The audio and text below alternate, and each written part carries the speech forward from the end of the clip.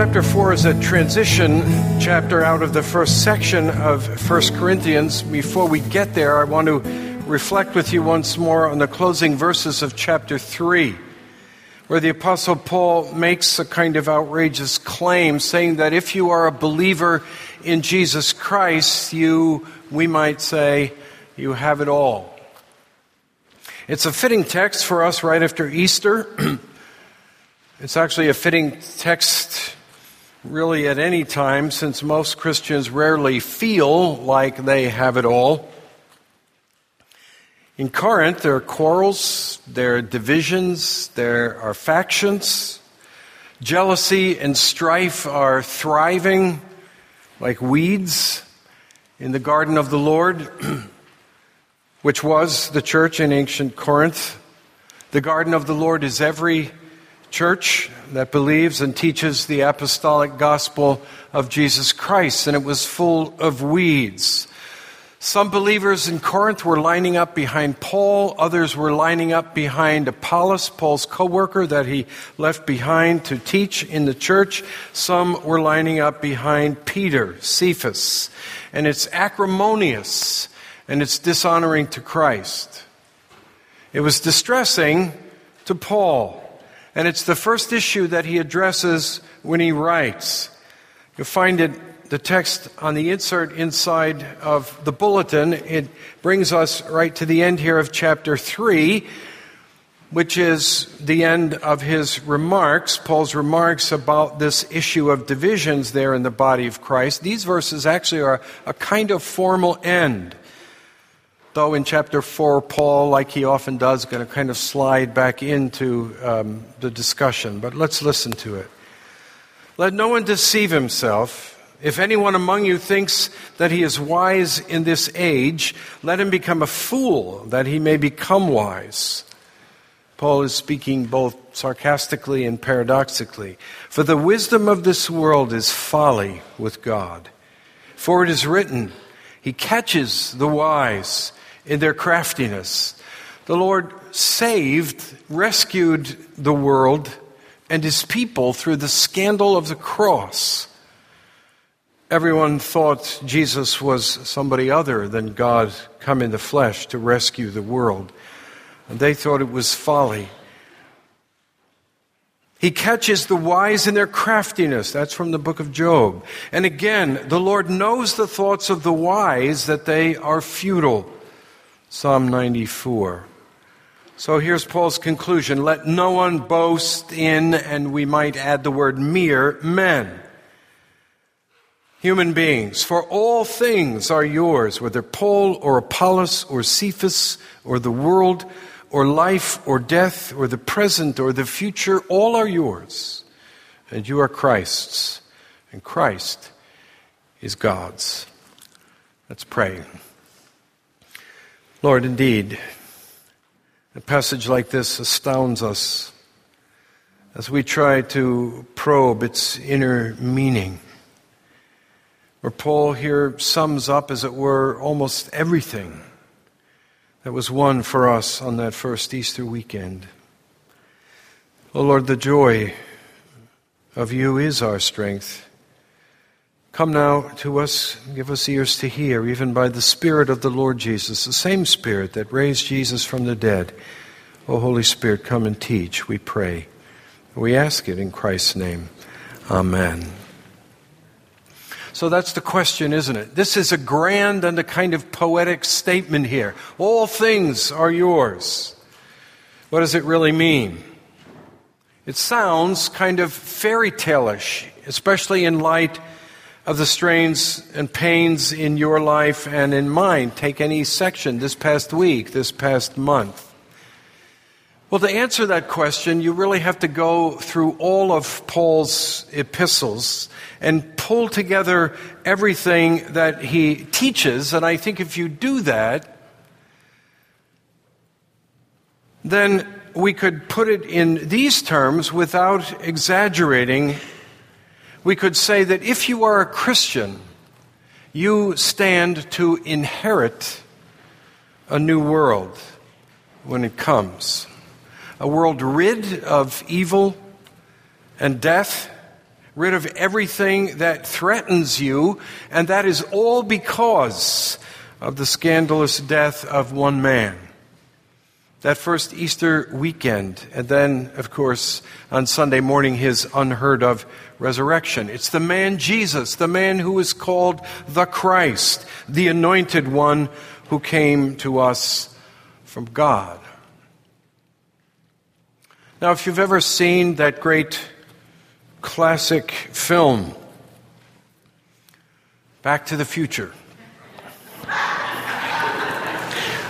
1985, some of you know it. This mad scientist guy takes Marty McFly back into the past in a kind of time machine contraption. Well, some of you know the sequel. It's Back to the Future 2, and there Marty gets taken in the same time machine contraption into the future. He gets taken to October 21st, 2015, in an effort to change the future, to alter the future, to keep his children, who, of course, as of yet were unborn, in his present. He's trying to change the future so that they do not end up in prison. Well, while he's in 2015, Marty watches a sports broadcast announcing that the Chicago Cubs have swept the World Series in 2015. Well, this broadcast inspires Marty to take something from the future that he has gotten and bring it back into his present. This is actually the very same thing that the Apostle Paul does with Christians in Corinth. Only what Marty does is this. He buys a 2015 sports almanac and takes it back to his present time with him. Why? So that he can make accurate bets on future sporting events and win a ton of money. So much for his lofty motives. It's actually interesting that the Cubs won the division playoffs last spring in 2015, and everybody was going, oh my gosh, is this a prophecy? They're going to win the World Series. They didn't, of course. But the principle in Back to the Future 2 is the same with the Apostle Paul. The Apostle Paul takes the Corinthians into the future to catch a glimpse of the phenomenally fantastic things that will be theirs when Jesus returns at the end of history. Why? In order that they can bring that back into their present from the future. He wants them to bring it back into the present, into the strained responsibilities, into the strained relationships. Why? In order that that future reality might affect how they think about the present. And that is a New Testament principle. There's an aphorism that crystallizes it. A Christian lives in the present, off the fat of the future, because of the past. The past, of course, refers to the fact that everything that we have to look forward to when Jesus returns is all grounded in what was won for us and for every other believer when Jesus was shamefully crucified for the guilt of our disobedience and then was resurrected on Easter morning. But those future things coming, some of which we already have now, but particularly the ones we do not have, they are in fact wild and wonderful. They are good. They are full of pleasure beyond expectation.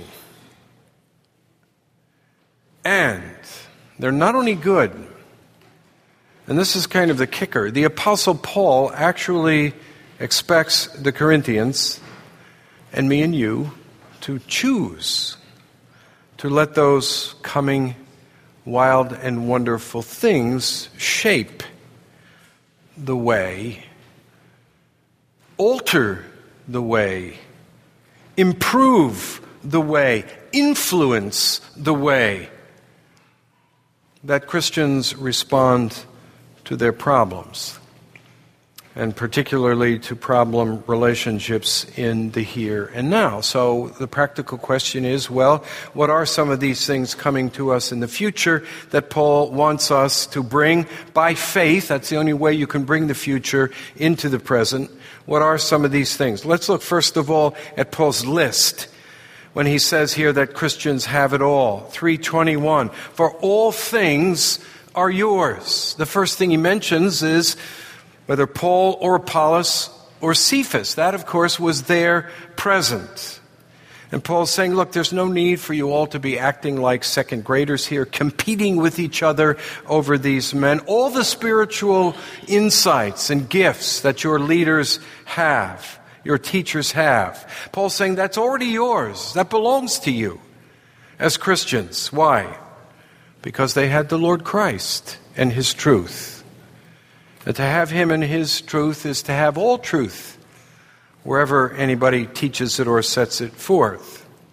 And then he says, the world is yours.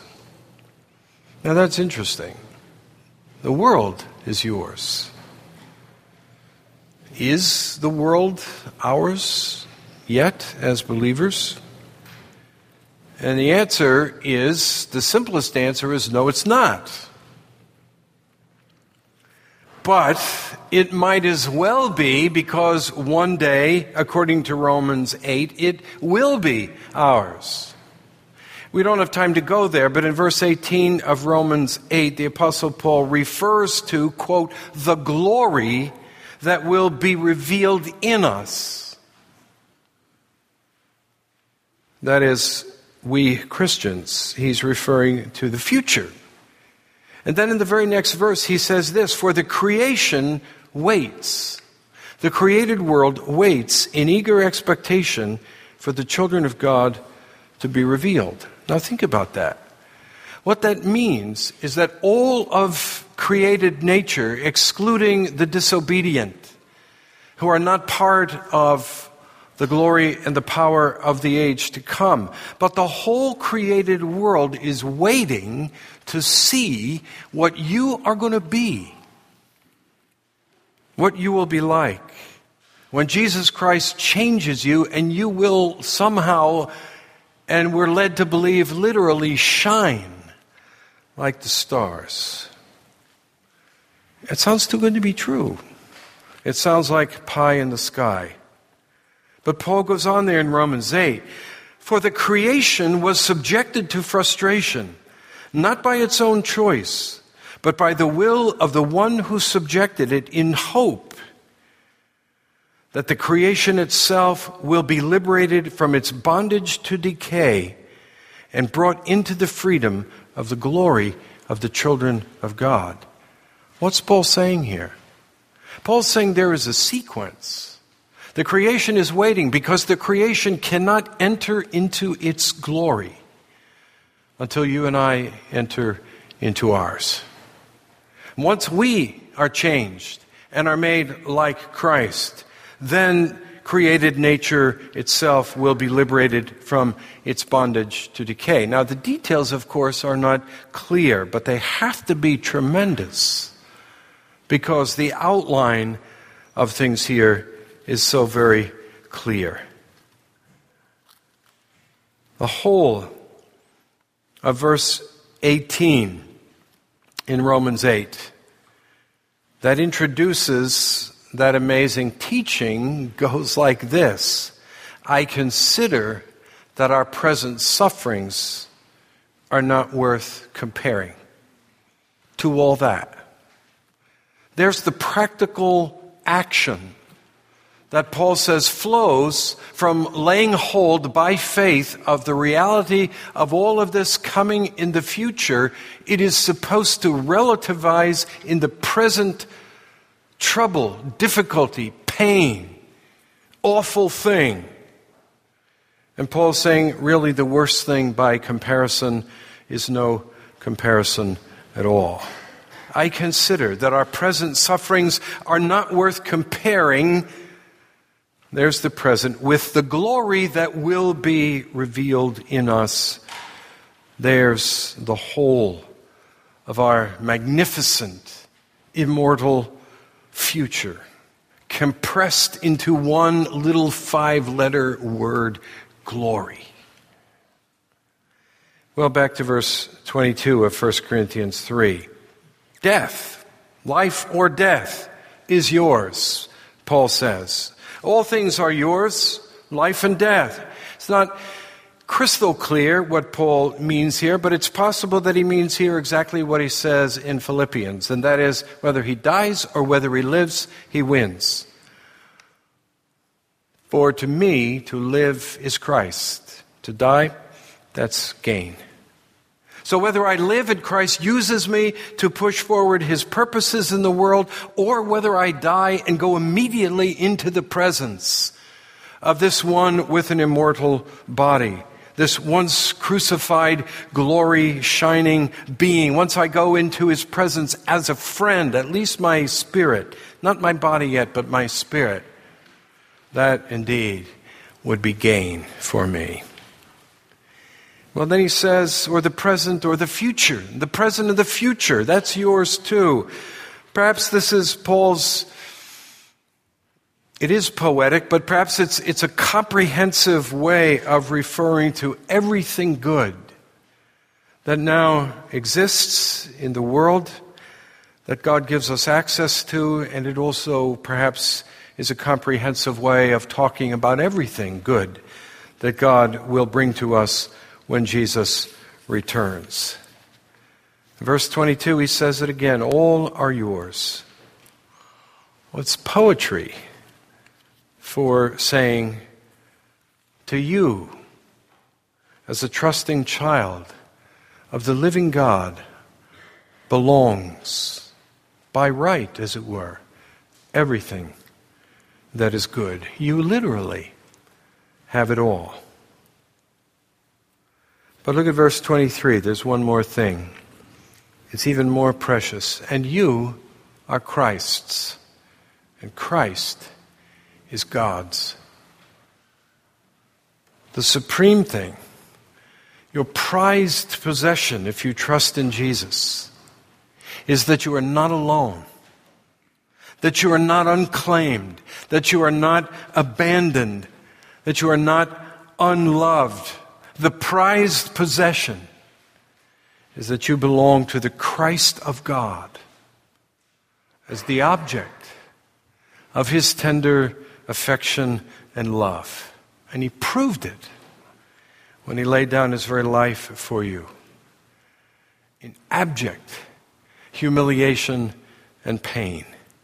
He did that because he loved you and knew that he needed to do that to cover your faults, your sins, your offenses against God, if you were to be reconciled to him and find him as your Father. Where are you today? Who are you today? When you read this text, you think about it some, unpack it a little bit. Do you begin at least to comprehend who you are?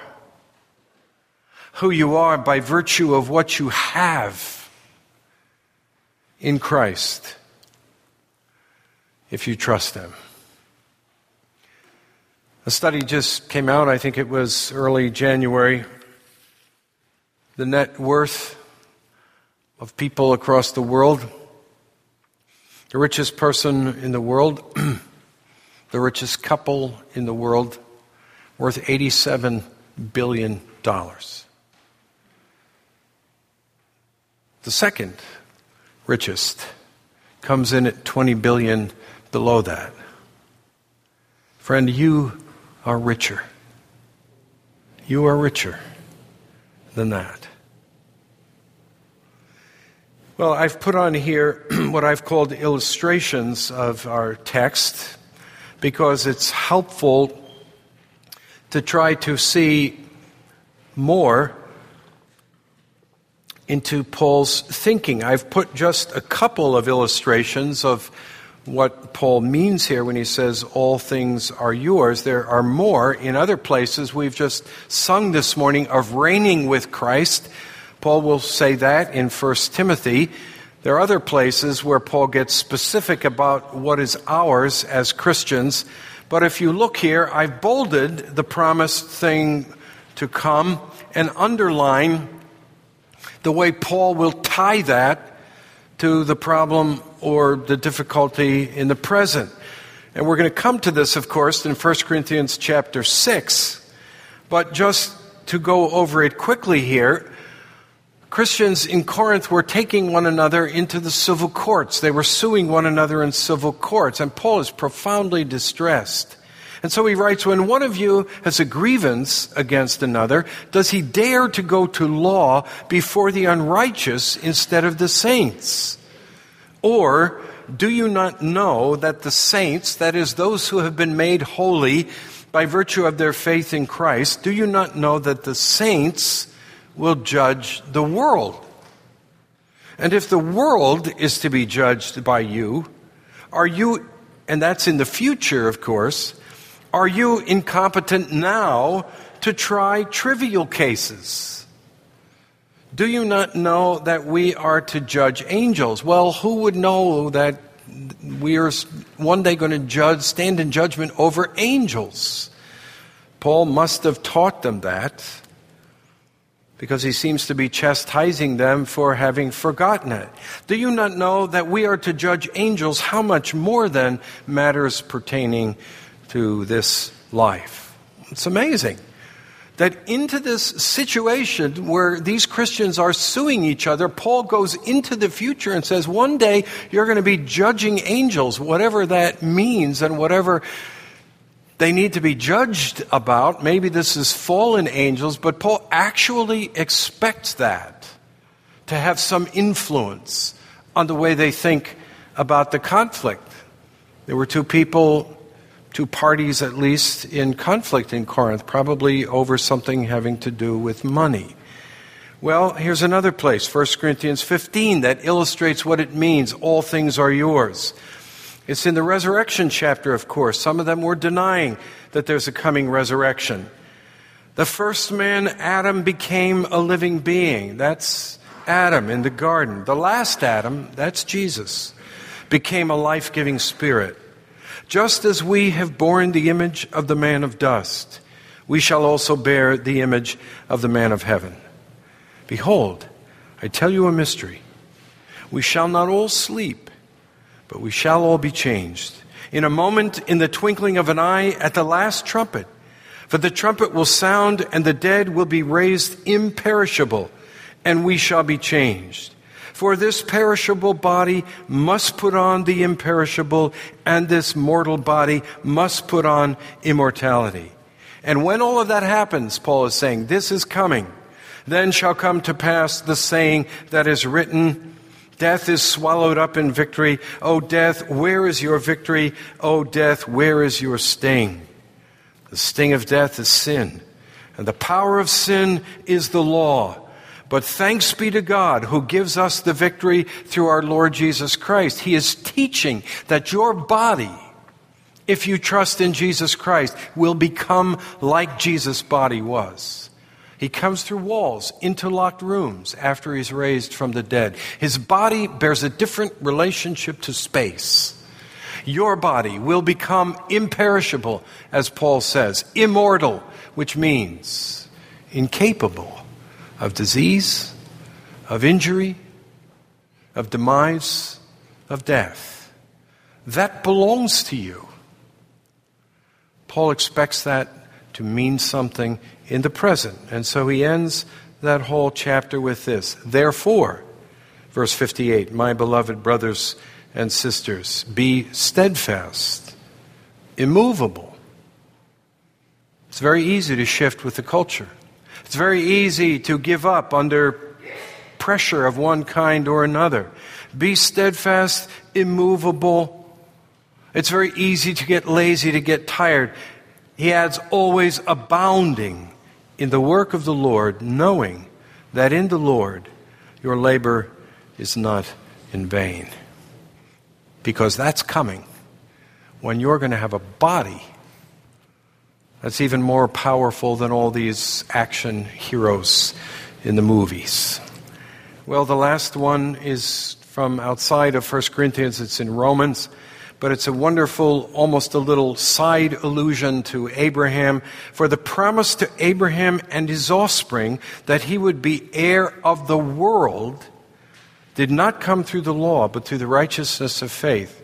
You simply cannot find any place in the Old Testament where Abraham is promised the world. The promised land was a type and a figure. That little slice of earth on the Mediterranean Sea in the Middle East stood for the new heavens and the new earth, the whole world. Paul says that's ours. That's ours. Well, all of that, friends, is in the future. What about in the here and now? Well, all kinds of things we have been given that are ours to enjoy in the here and now, from sunshine, from the beauty of flowers in the spring, to the people who love us and whom we love in our lives. But in the New Testament, the central thing that we have been given now is the Holy Spirit, who brings actually the resurrection power of Jesus Christ into the present. Not so much to change our bodies, though the Lord heals at times. And we pray often, do we not, when we're praying for the sick, by the same power that brought Jesus back from the dead, heal this person. But he brings the resurrection power of Jesus Christ into our hearts, our lives, our habits, our addictions, our sins, our faults, our failures, our weaknesses, that we might begin to change. And that, of course, is hard. But it is also full of glory. I'm going to close with a quote from a well-known Christian counselor. I think he wrote this in the 90s, but it illustrates what we're talking about, the pain but the good things that the Holy Spirit wants to bring to us even now as he works on us. This counselor wrote, "A woman recently told me in tears, 'I have pretended for years that my husband loved me. And before that I tried to believe that my abusive mother loved me. The only way I could maintain that belief was to blame myself for everything that went wrong. Realizing that they treated me so poorly simply because they didn't love me has been the hardest struggle of my life. And then to admit that much of my effort to be good was nothing more than sinful self-protection. That struggle," this woman said, "is even worse. I hurt so bad, but somehow I feel freer now, more alive." And the counselor went on, "The intense suffering that comes when we face the depths of our disappointment in others and the reality that their love is imperfect is exceeded only by the pain of admitting that the poor treatment we have endured from others is not the core problem. When we grasp how thoroughly we have organized our lives to avoid feeling deep pain at the hands of others, and when we admit how that self-oriented commitment violates both trusting God and loving others, we begin," he writes, "to understand how Isaiah could say, 'Woe is me, for I am undone.' Those people who have tasted both their disappointment and sinfulness know the relief that comes after the storm.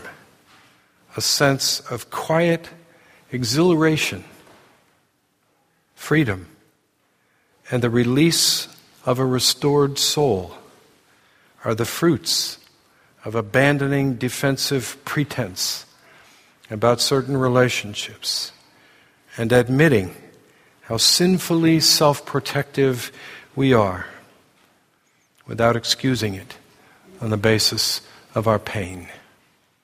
That's the work that the Holy Spirit does in the here and now. And I know your lives, many of you, you've tasted of the change that this hard and painful work has wrought. But it has begun to be good beyond comprehension, and one day will be thorough and complete. And then all these relationships that were so difficult for us now will be nothing but glorious and full of pleasure. That's coming. In the meantime, friends, everything that is good already belongs to you.